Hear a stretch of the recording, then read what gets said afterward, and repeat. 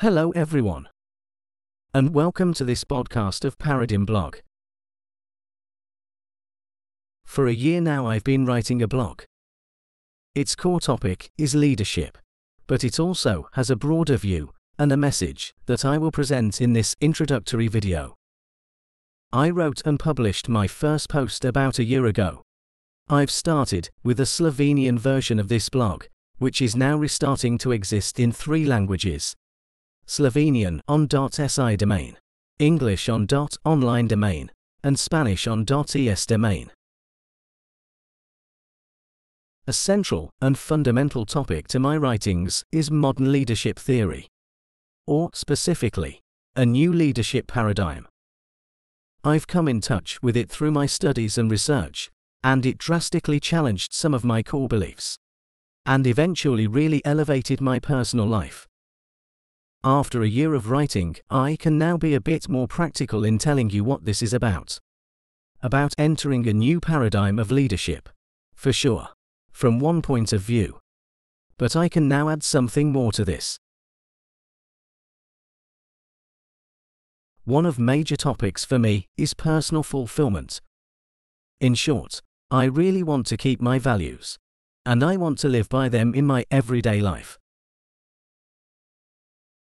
In my career, I went from studying on Faculty of Economics to being a part of startup team, then consulting a local entrepreneur in establishing a new firm. Then I worked as a high school teacher, and after that as a teaching assistant at the faculty. In my last working experience, I worked as an entrepreneur and devised development strategies for various municipalities. Apart from these, I also worked 8 years as a volunteer in sport and collaborated in organizing different events. Throughout these experiences, I haven't managed to find my spot. I haven't found a place where I would see eye to eye with others on one point. I want to do things properly, and I don't want to take shortcuts. If something just has to be done, can we stop looking for ways out? Can we trust scientists and other experts and just do what knowledge tells us to do? Can we not deviate and run away from challenges? And aren't we here to learn, to find ways, to solve problems along the way, and just try to fulfill a purpose of our role? Some values simply matter. For some values, I am simply not interested in letting them go, but rather want to give extra energy and time and all that it takes to keep them. When it comes to some essential values, I am not interested if there is a shortcut possible around it. I want to lock my mind to it and find a way. Keeping a purpose at work, keeping work meaningful, being able to learn, to grow, and being able to express my opinion, being able to take my health into account, being able to think, find solutions, and elevate my work with knowledge that I gain. All these for me constitute a quality working life. Leadership is a field of knowledge that shows us how to create these results. It is knowledge about how to create quality working environments and have quality working lives.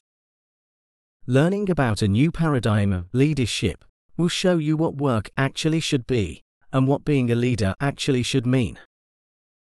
This alone will change many things for you.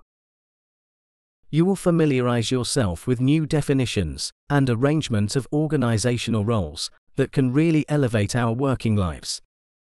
Plus, you will learn about psychological topics like authenticity and others alike, as leadership is in essence about reaching goals and realizing potentials, individual or communal. Each and every work is supposed to build something.